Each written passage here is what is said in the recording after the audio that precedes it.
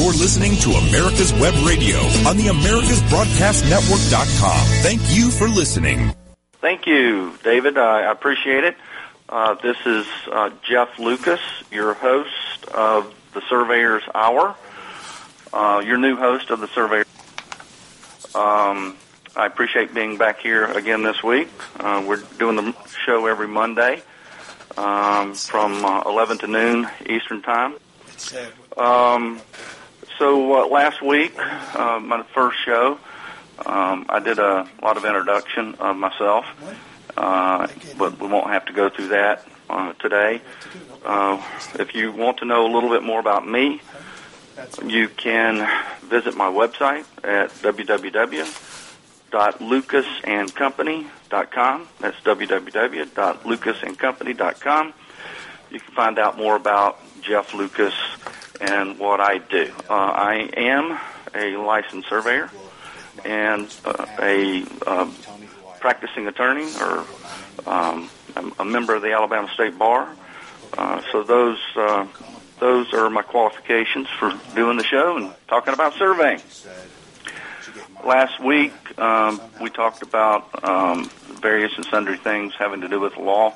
One of the things that I want to do with this show is to find out what you, the audience, wants me to talk about.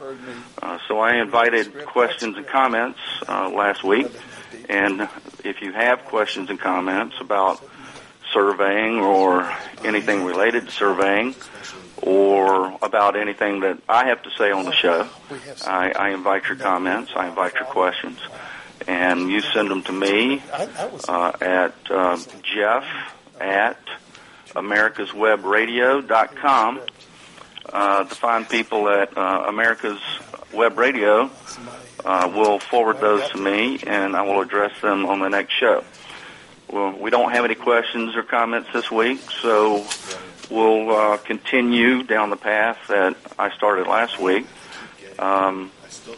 And we're probably going to, future shows, we will probably bring a guest or two on to talk about the same issues. We're talking. This is the Surveyors Hour, so we're talking about surveying. We're talking about everything related to surveying.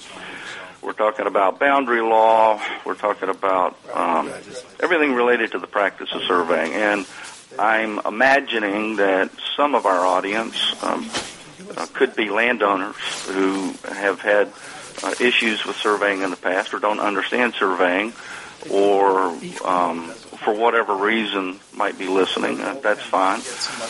Possibly we have some attorneys listening who are interested in surveying or knowing more about surveying, or title company people who want to know more about what surveyors do, so that's fine.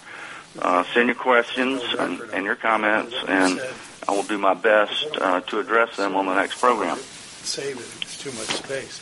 All right. Well, I was telling David before we got on the show here that I've been doing a lot of traveling, and people sometimes want to know where I'm going in the future, so that they can come catch a live presentation. At the end of January, I was in Indiana, Fort Wayne, Indiana, with the fine folks up there, and they had a great conference. Indiana always has a pretty good conference, a real good conference actually, and this one was no exception. Met all the fine people there. I got the surveyors in Indiana. A couple of weeks later, I was in Vicksburg, Mississippi for the Mississippi Conference, and a lot of fine folks there as well. And they had a good turnout, good conference in Vicksburg. Last week, I flew to Great Falls, Montana, and presented at the Montana Conference, Great Falls. It's always I love going to the conference. Well, I love being at the conferences, and I love talking to the surveyors about surveying, the type of thing we're going to talk about on this program. I hate the traveling, though. That's the worst part of it. It took me 3 separate flights to get to Great Falls, but hey, that's what you got to do. And As a matter of fact, tomorrow I'm leaving for Golden, Colorado. We're going to do the Colorado Surveyors Conference in Golden. Actually, I think it's going to be in West Denver, but I think they're generally calling it Golden, Colorado, but that's fine.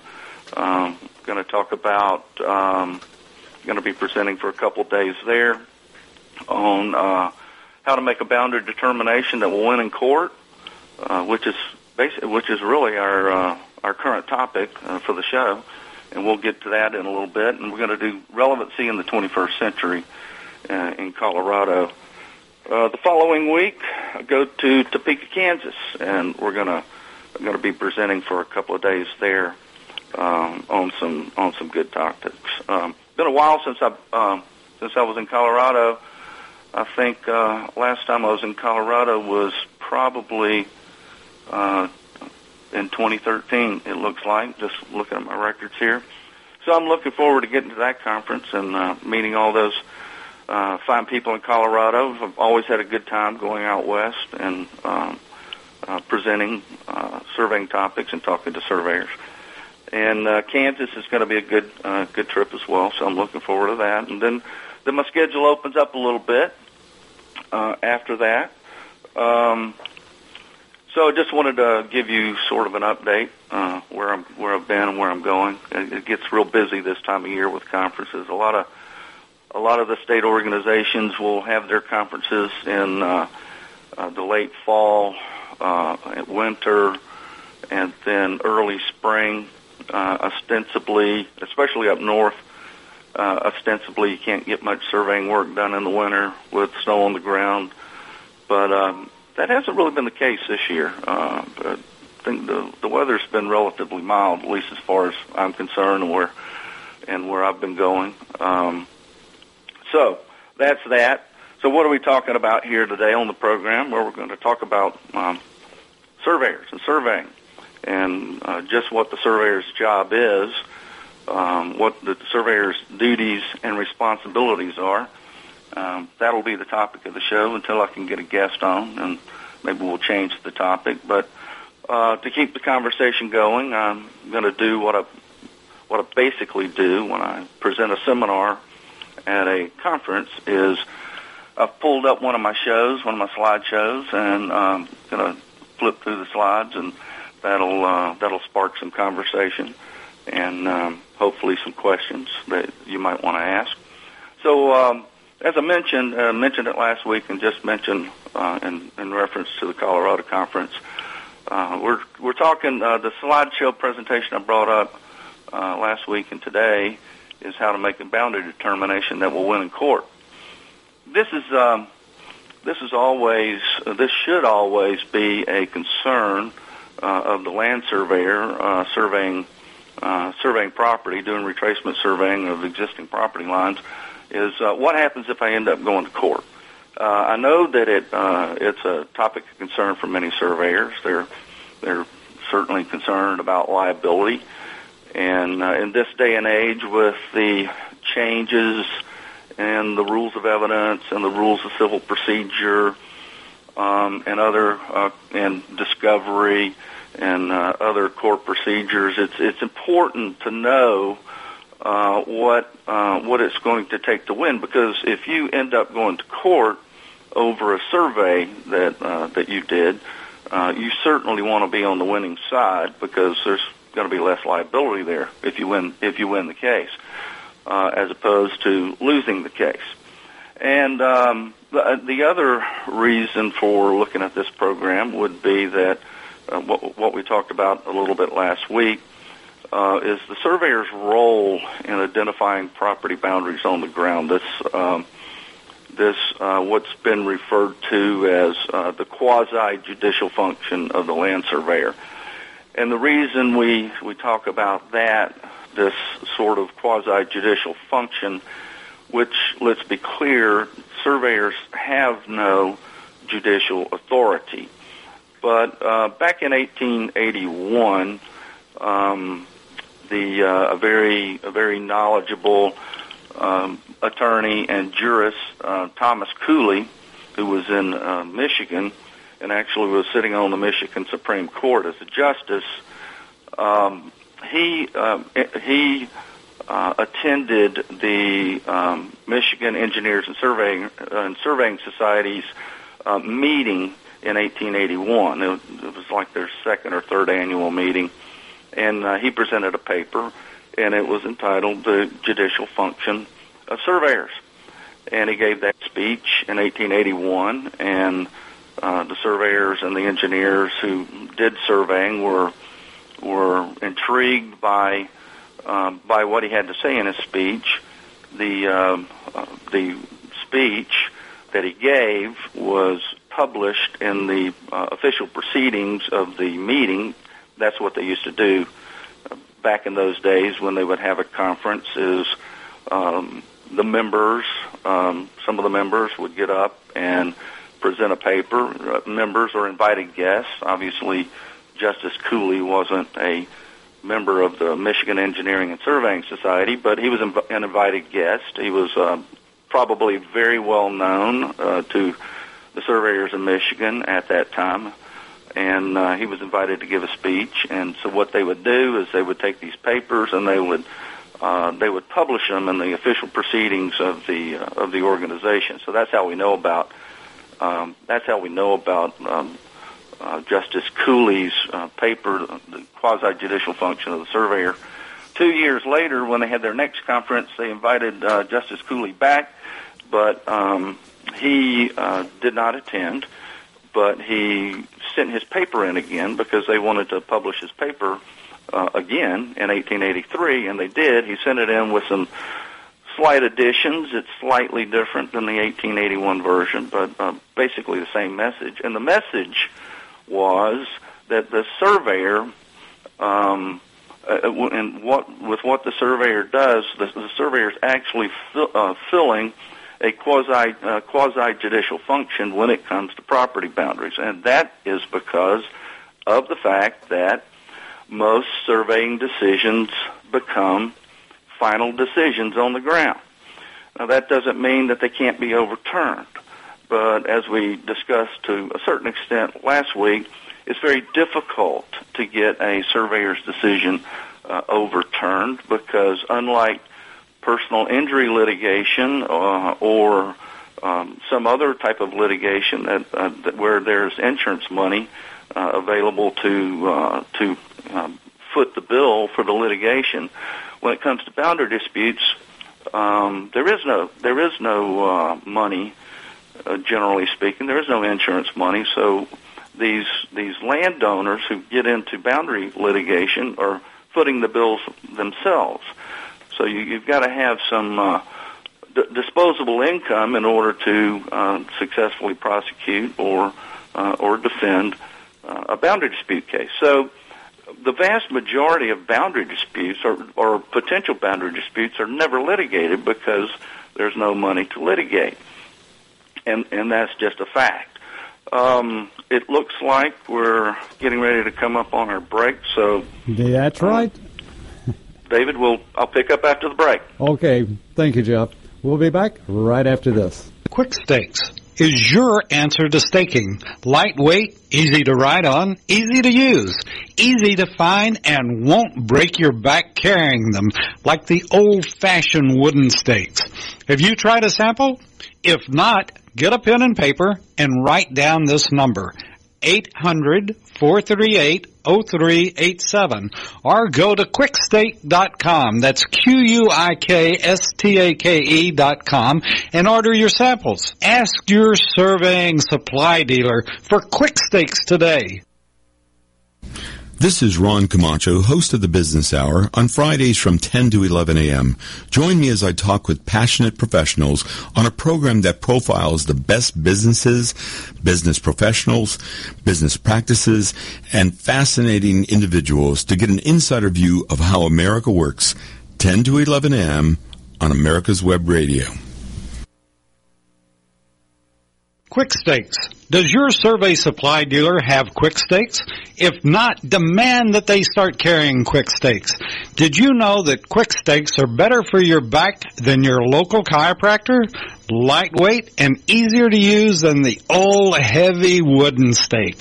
Order a sample today and prove it to yourself. Quick Stakes, your back-friendly stake. You're listening to America's Web Radio on the AmericasBroadcastNetwork.com. Thank you for listening. Welcome back, folks. Glad to be back. Again, send your questions and comments to Jeff at AmericasWebRadio.com. You can look up more about Jeff on www.lucasandcompany.com. And so send in your questions and comments. All right, so we were talking about the surveyor's quasi-judicial role and how the surveyor's decisions, by and large, there is litigation. The surveyors do get sued. Boundary disputes do get litigated. But by and large, the surveyor coming out into the field is making a decision about where he or she thinks, by gathering evidence and evaluating that evidence, thinks the boundary lines have become established on the ground. Sometimes that's what they should be doing. Sometimes they're doing something else, actually, and we touched on that last week. That's what they're supposed to be doing, and so that's a decision about where the property rights exist on the ground. And that decision, there's a couple of there are two or three possible results, basically two possible results of surveying activity. When the surveyor leaves the field, everybody's happy. The landowners are happy. The landowners who know that the surveyor came out there might be a little bit nervous about the results of the survey. But if the surveyor basically maintains the status quo, finds the existing pins, finds the existing or established boundary line on the ground, basically reaffirms what the landowners believe about their property boundaries, and then pretty much everybody's happy. If the surveyor goes out there and does something else, though, and puts new monuments in the ground, and I'm going to try not to use so much jargon as well as we continue with the program, a monument being an iron pin or an iron pipe or some other object that can be placed in the ground to represent a legal property corner. That's a surveyor's monument. So when surveyors retrace property boundaries, they're generally looking for existing monumentation that was set previously, possibly by surveyors, in some cases maybe possibly by the landowner. So that's what the surveyor is searching for with that metal detector and digging around fence corners and fence posts, or out in the field in the forest looking for these monuments that represent property corners.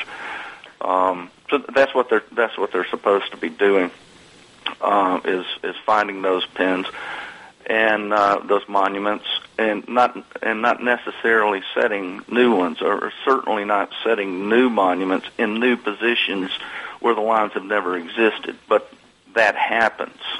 And that's part of the problem, is when the surveyor goes to the field with sort of a misguided direction or a misguided duty or a misperception about what the surveyor is actually supposed to be doing, and sets new monuments in the ground, then the people get upset, and rightfully so. When the surveyor goes out and upsets the apple cart, so to speak, upsets the status quo, then that's upsetting to people. That's upsetting to the landowners, because in the United States of America, in American jurisprudence, all landowners are charged with defending the castle, so to speak. Because if you don't defend the castle, if you don't defend your title as a landowner, if you don't take proactive steps to defend your title, to defend your fences, to defend your occupation, then you can lose some or all of that. That's just the way the system is set up. You can lose some or all of that. Adverse possession is one of those doctrines whereby if someone comes along and takes wraps their arms around your property, then they can end up owning that property eventually. That's just the way it is. Equity, we talked about equity last week. Equity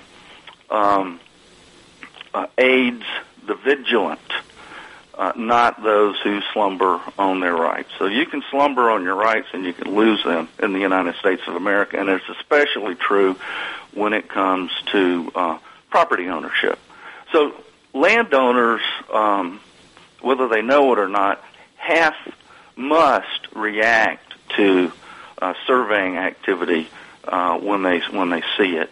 Surveying activity when the surveyors come out and they are ostensibly finding the property lines that have become established on the ground, but maybe they're actually doing something else. Now, so in the one instance, the surveyor went out there and basically affirmed the status quo, and most everybody is happy. Next surveyor comes out there and actually upsets the status quo, maybe even throws the neighborhood into turmoil to a certain extent because the surveyor has come out there and marked new lines. Well, from that point, there's a couple of things that might happen. One is that the neighbors are good neighbors, and they know that the new pin, the new monument that was put in the ground by the surveyor, isn't where their existing property lines are located. And this is a sad thing for the land surveying profession because in some cases the landowners know more about property boundaries than the surveyor, who under some misguided duty is out there driving new pins in the ground where they shouldn't be. So they'll ignore the survey results. They'll ignore the survey results. But that's hard to do. I mean, you have to have landowners who are really confident in their corner positions and their boundary positions for whatever reason, or however they came by that knowledge. So, but that's going to be the rare situation. The more common situation is when everybody gets upset about the new survey results, and then that leads down the road towards some kind of litigation. That leads down the road. It could be anything from the neighbors are going to one of the neighbors is going to feel like they have lost property because the surveyor identified a new property line on the ground, and the other neighbor is going to feel like they gained property. So that neighbor who thinks that neither one of them's happy because they both want what they think they own.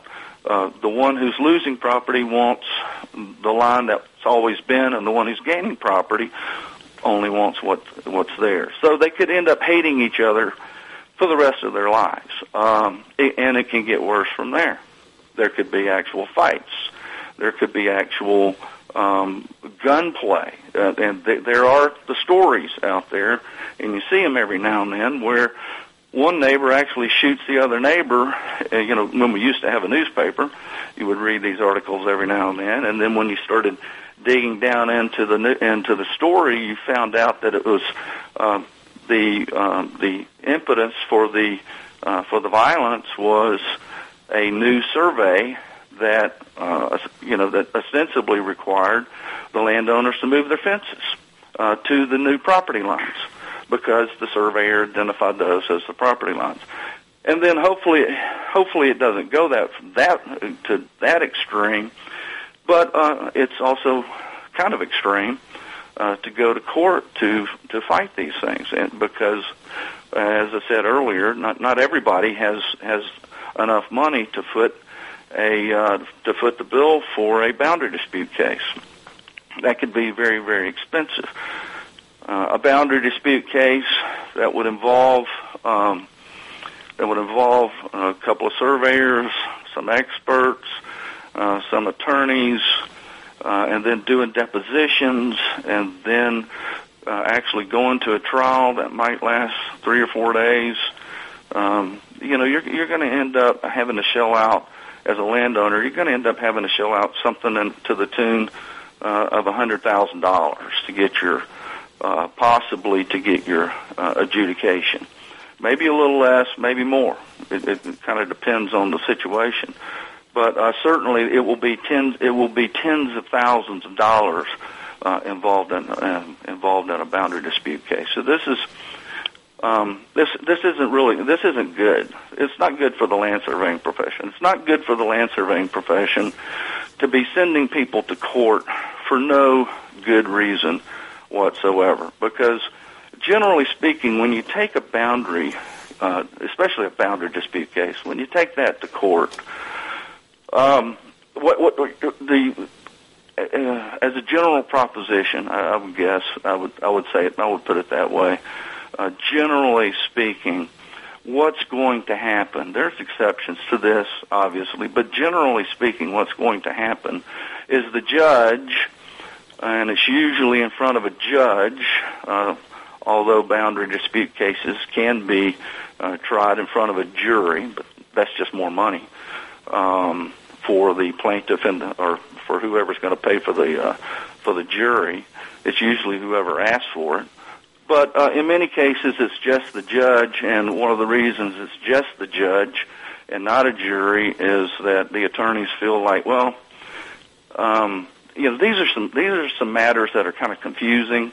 This inside baseball with surveying, and we're afraid we're going to lose the jury on some of these esoteric issues if we do this thing in front of a jury, and who knows? We might we just don't know what we're going to get. So many times these boundary dispute cases are argued just in front of the judge. So the judge will determine what the facts are, and the judge will rule on the law. The judge will be both the lawgiver and the fact finder.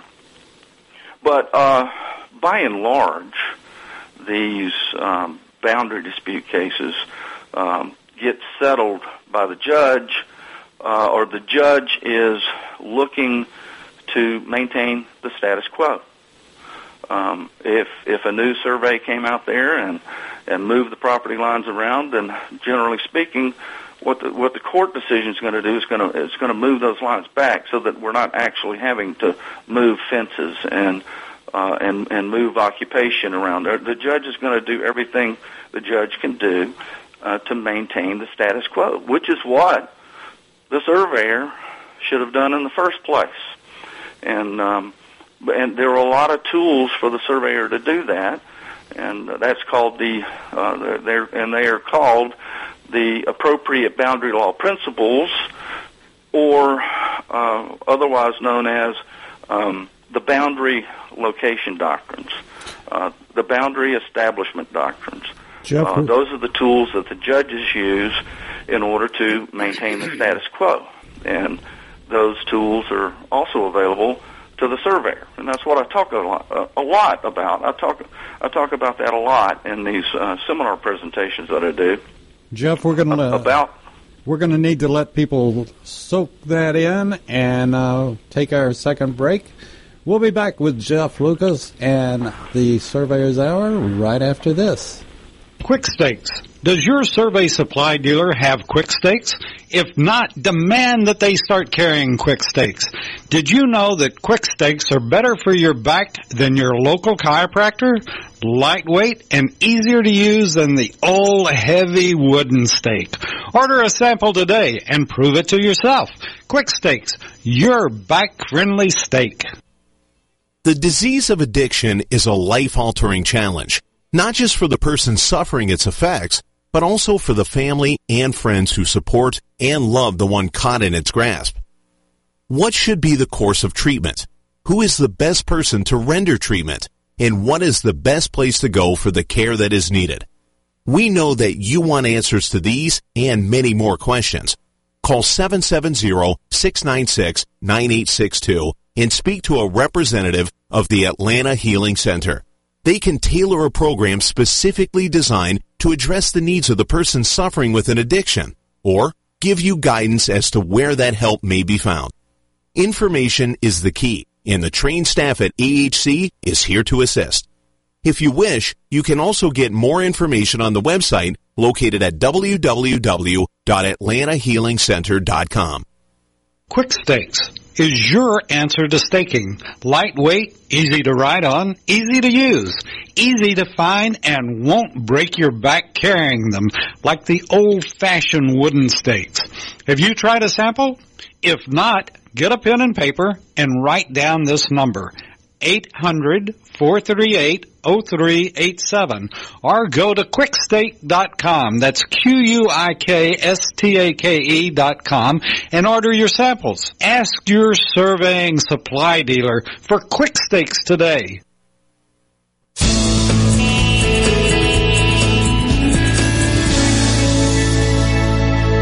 This is America's Web Radio. Would you like to have a show, talk about your business, or express your opinion on America's Web Radio?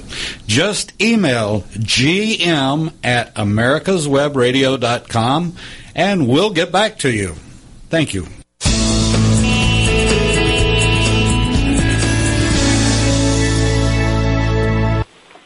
Welcome back, folks. This is Jeff Lucas, your host. And send your questions and comments to jeff@americaswebradio.com. If you were going to be at the Colorado Surveyors Conference this week, I'd love to meet you there. Come by and say hello. Tell me you heard the show. That'd be great. And next week it's Topeka, Kansas. If you are with the surveyors in Kansas, come by and visit me, come talk to me, let me know you heard the show. I'd love to talk to you about it. Okay, we're still talking about how to win a boundary, how to make a boundary determination that will win in court. And this is one of the things that drives surveyors. It's fear of being sued, fear of litigation, being sued for negligence. So we, in order to really understand what is going to happen at court, I put this program together, and so we're going to kind of crawl through it here over the next couple of weeks. So I'll get a guest in here. So one of the things we need to know going to court, if we end up in court, is what is the evidence standard, the standard of proof that is going to be necessary to win the case. And so I call these, for lack of a better term, the evidence standards. And really, actually, what I mean by that is, in civil court, the amount of evidence needed that leads to the proof of the matter. All evidence is not good evidence, and all evidence does not necessarily lead to the proof of the matter. So it's the evidence that leads to the proof of the matter that we are most interested in.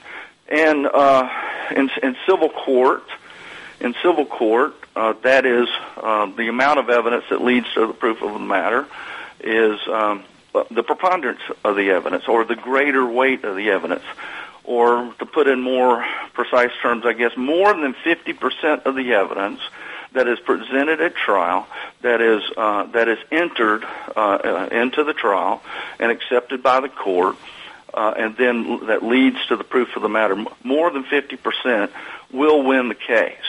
So that's what's called weighing the evidence when we talk about those terms. When I talk about the surveyor gathering and evaluating evidence, weighing that evidence, and then giving a well-reasoned opinion on the only question the surveyor has, and that's the location question.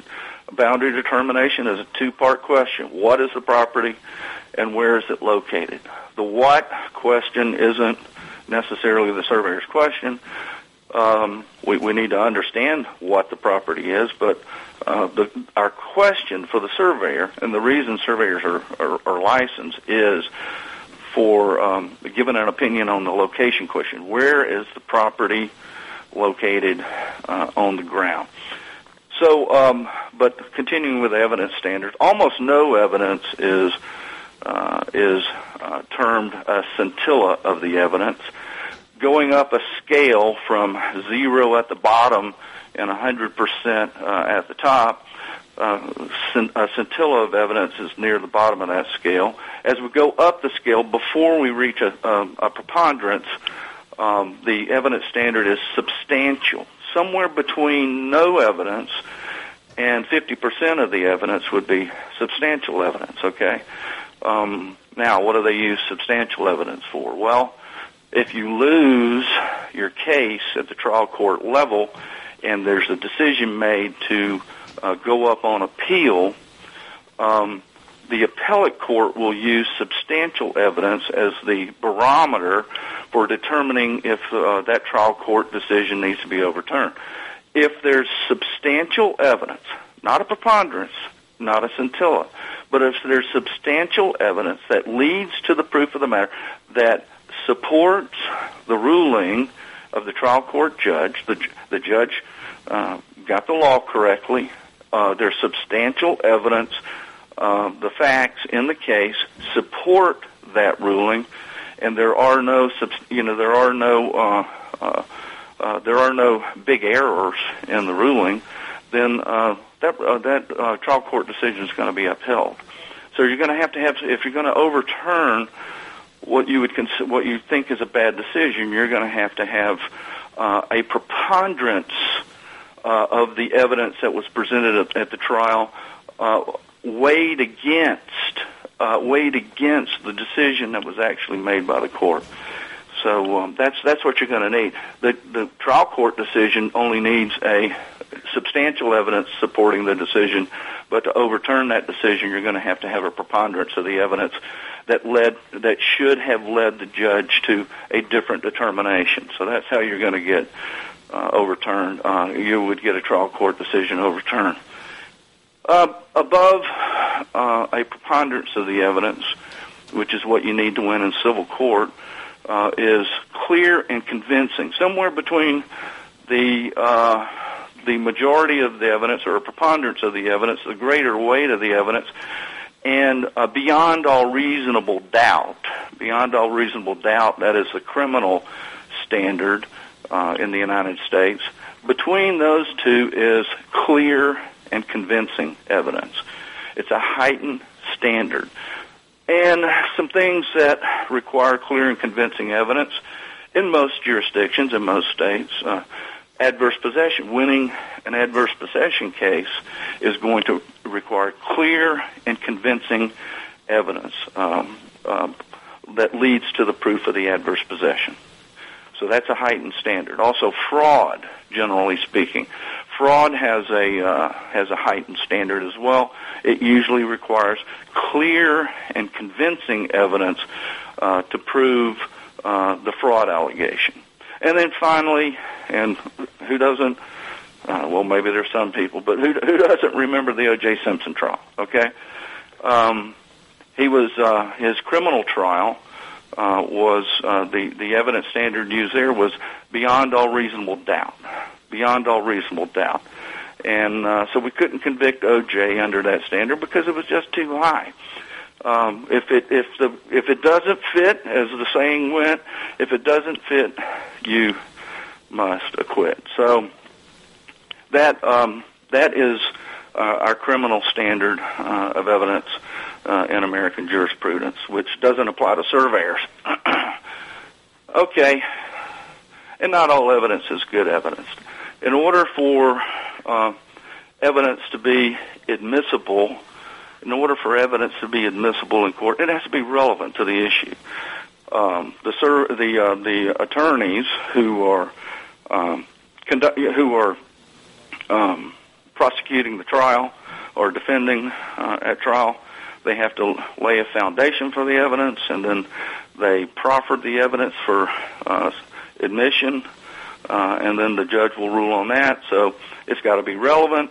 It's got to be accepted by the court, and then it comes in, and all of the evidence, documentary evidence, surveys, testimony. Then that evidence gets turned over to the jury or the judge sitting without a jury, and that's who determines the facts. It's called the trier of the facts. the judge is the trier of the facts. If the judge isn't sitting with a jury, if there is a jury, then the jury will be the trier of the facts, and then those facts are the facts. So, I've written a lot about court decisions involving surveyors and survey practice and negligence charges or just boundary disputes and these are not all ancient cases. So in many situations I've gotten emails back from surveyors who were involved in the case telling me, Jeff, you didn't know all the facts. You didn't know. Yeah, I didn't know all the evidence that was necessarily that was submitted at trial. But when I get an appellate court opinion which restates the significant facts, the facts in the case that led to the ultimate decision that was made by the trial court, well, I have all the facts that I need. Yes. Whenever I write about a case or present a case at a seminar, I don't know all the evidence that was submitted. And there's got, in many cases, there will be tons of evidence that was admitted. But I don't need to know about that. That's why we read court opinions, because these appellate court opinions, generally they're the only ones that get published. By and large, trial court opinions don't get published anywhere. You might be able to get a copy of one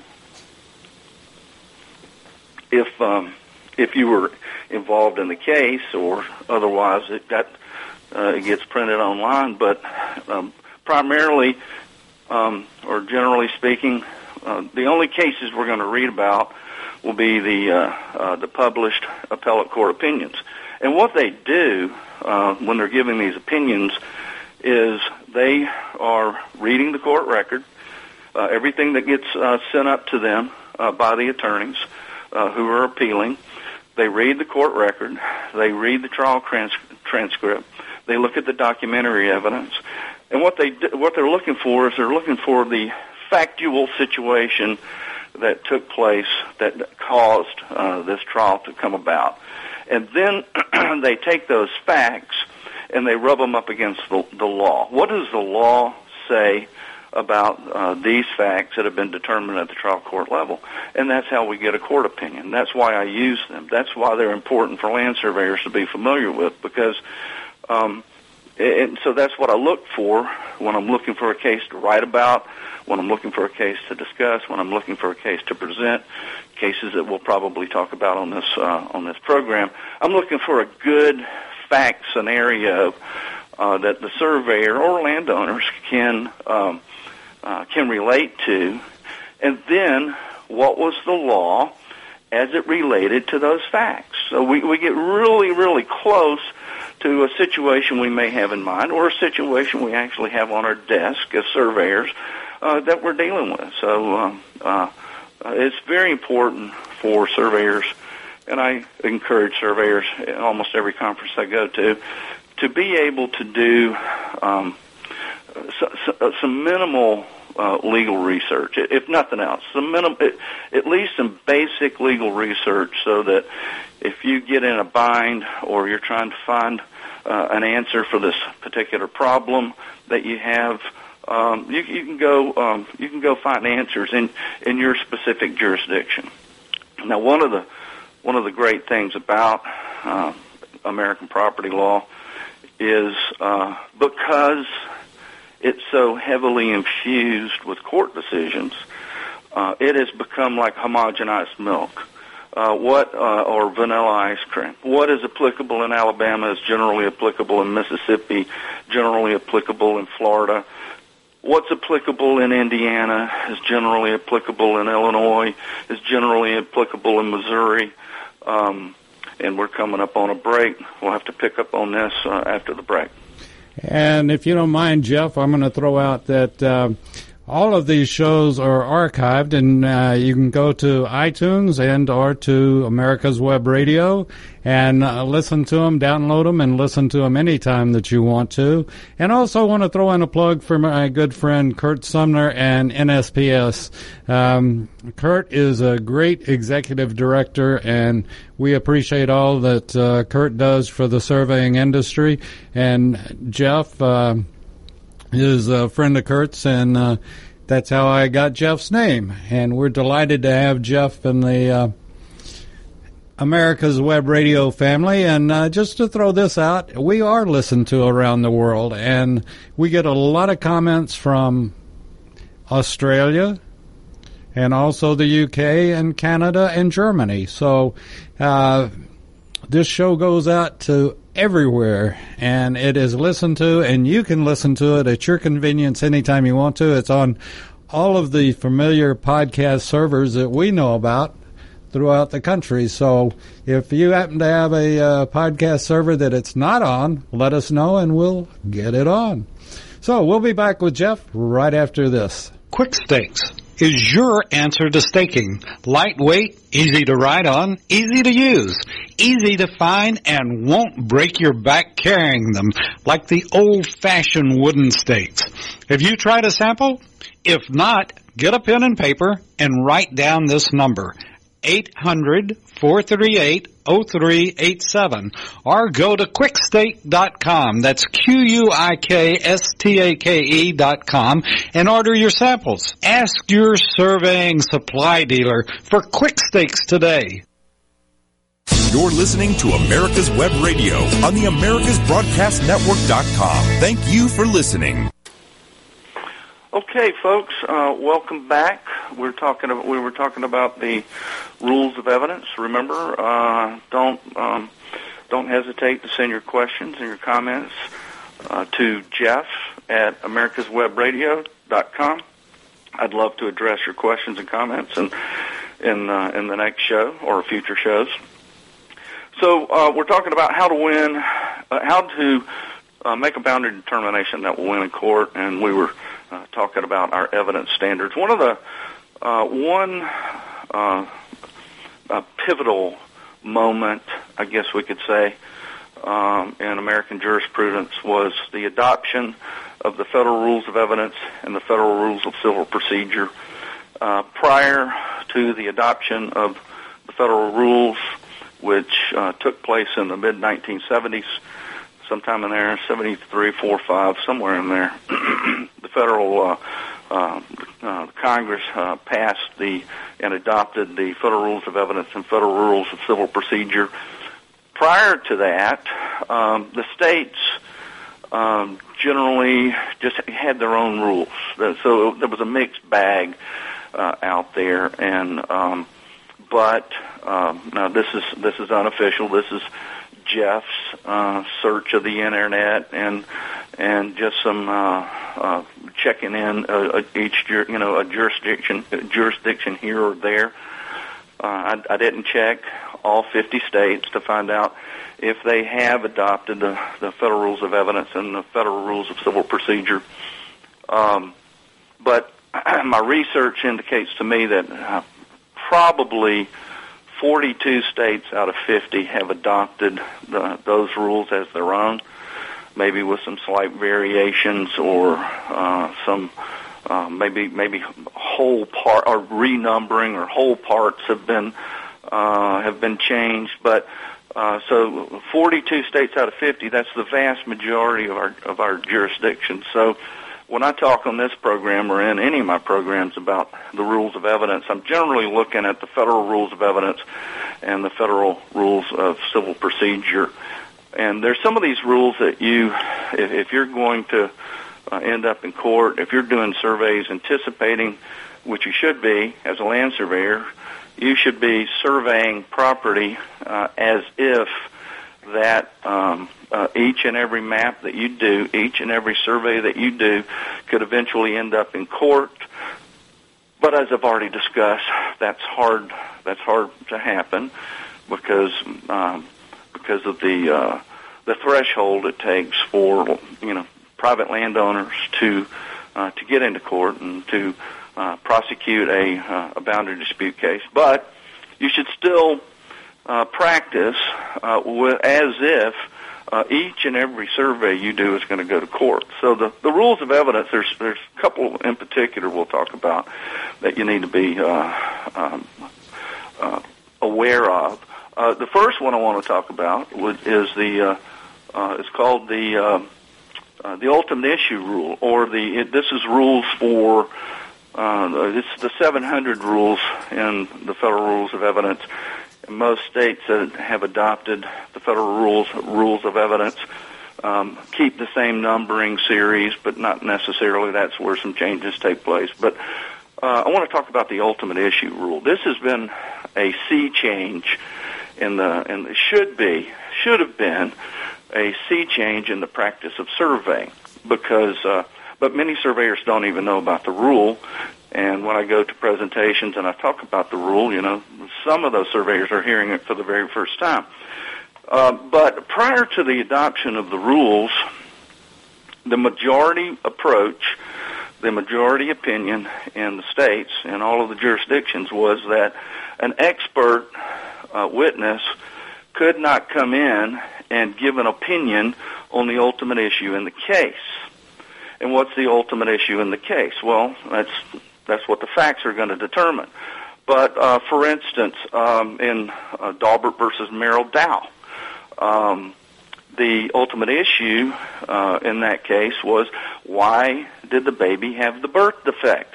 Was it just an accident of nature, or was it the Dow chemicals that the mother ingested? Was it the chemicals that caused the birth defect? Well, prior to the rules, the majority opinion in the United States of America, the majority of the jurisdictions, and I don't know how many that was, it could have just, all it would need to be the majority would be 26 states, but I can't tell you today what states those were. I can tell you some, because I have done some research on this in some jurisdictions, but I can't tell you all.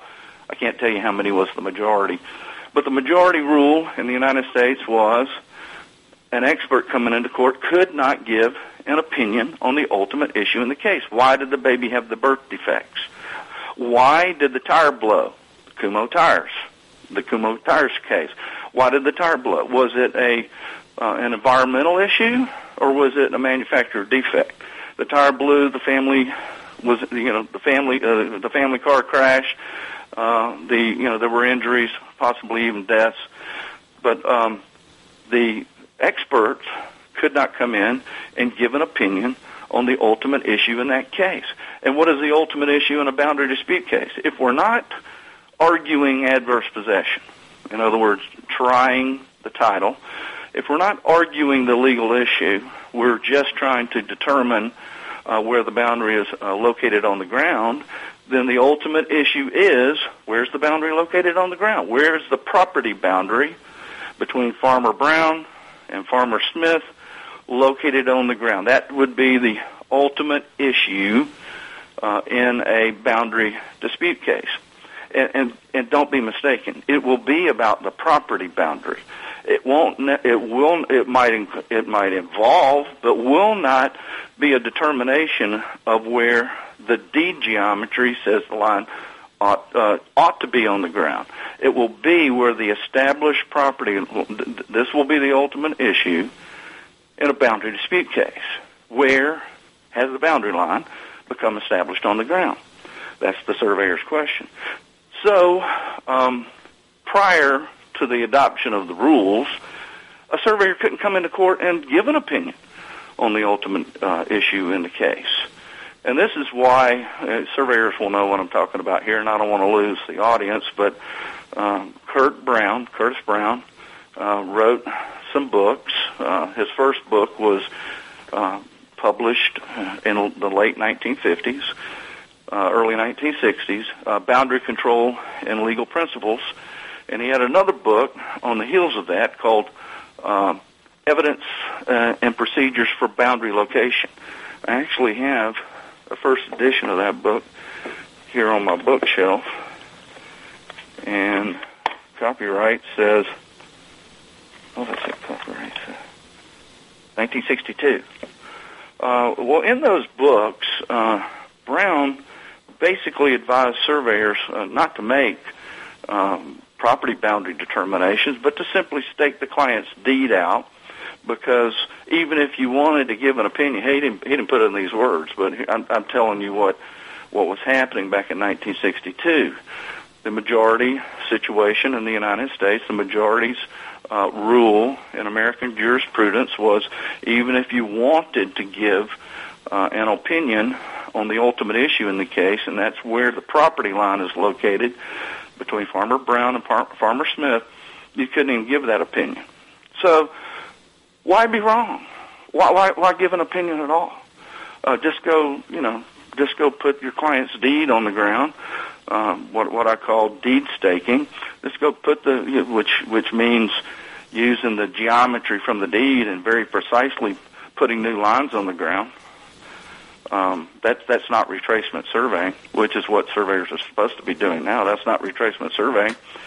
But so that was Brown's advice. Just go put the math on the ground. Just go stake the deed lines, because even if you wanted to, you could not give an opinion on the ultimate issue in the case. But that's changed now. That's changed. The rules have changed. Now, Rule 704, the 700 rules are the expert witness rules. The 600 rules are the lay witness rules, or fact witness rules. So if you're going to be an expert witness or you're going to testify at trial, you should know the 700 rules pretty well. But the one you need to pay attention to is Rule 704. It is actually called the ultimate issue rule. Now, in every state that I've checked on this, who've adopted the rules, say basically the exact same thing. Now, it is no longer objectionable. It is no longer objectionable for the expert to come into court and give an opinion on the ultimate issue in the case. Where is not the deed line, not the deed line, but where is the property line between the plaintiff and the defendant? Because, let me put it this way. You have to have an opinion on that question as a land surveyor, as an expert witness, as a defendant land surveyor. You're defending your survey. You have to have an opinion on the ultimate issue in the case, and here's why. If the attorneys know what they're doing in a boundary dispute case, and I'm not trying to knock attorneys, but many attorneys do not understand the nuances of surveying. They don't understand the significance, necessarily, the significance of the ultimate issue rule, that now surveyors can give an opinion on the ultimate issue in the case. They don't necessarily understand that because they don't prosecute, or they don't do boundary dispute cases, or they haven't done very many boundary dispute cases. So I'm not knocking the attorneys. I'm not trying to. But the surveyor at least needs to understand that if the attorneys do know what they're doing relative to the rule, they are going to force an answer out of you. Jeff, we're going to have to let people contemplate that. And you are an attorney, so you've been hitting on yourself. Okay. David, had a great time, folks. See you next Monday. You're listening to America's Web Radio on the AmericasBroadcastNetwork.com. Thank you for listening.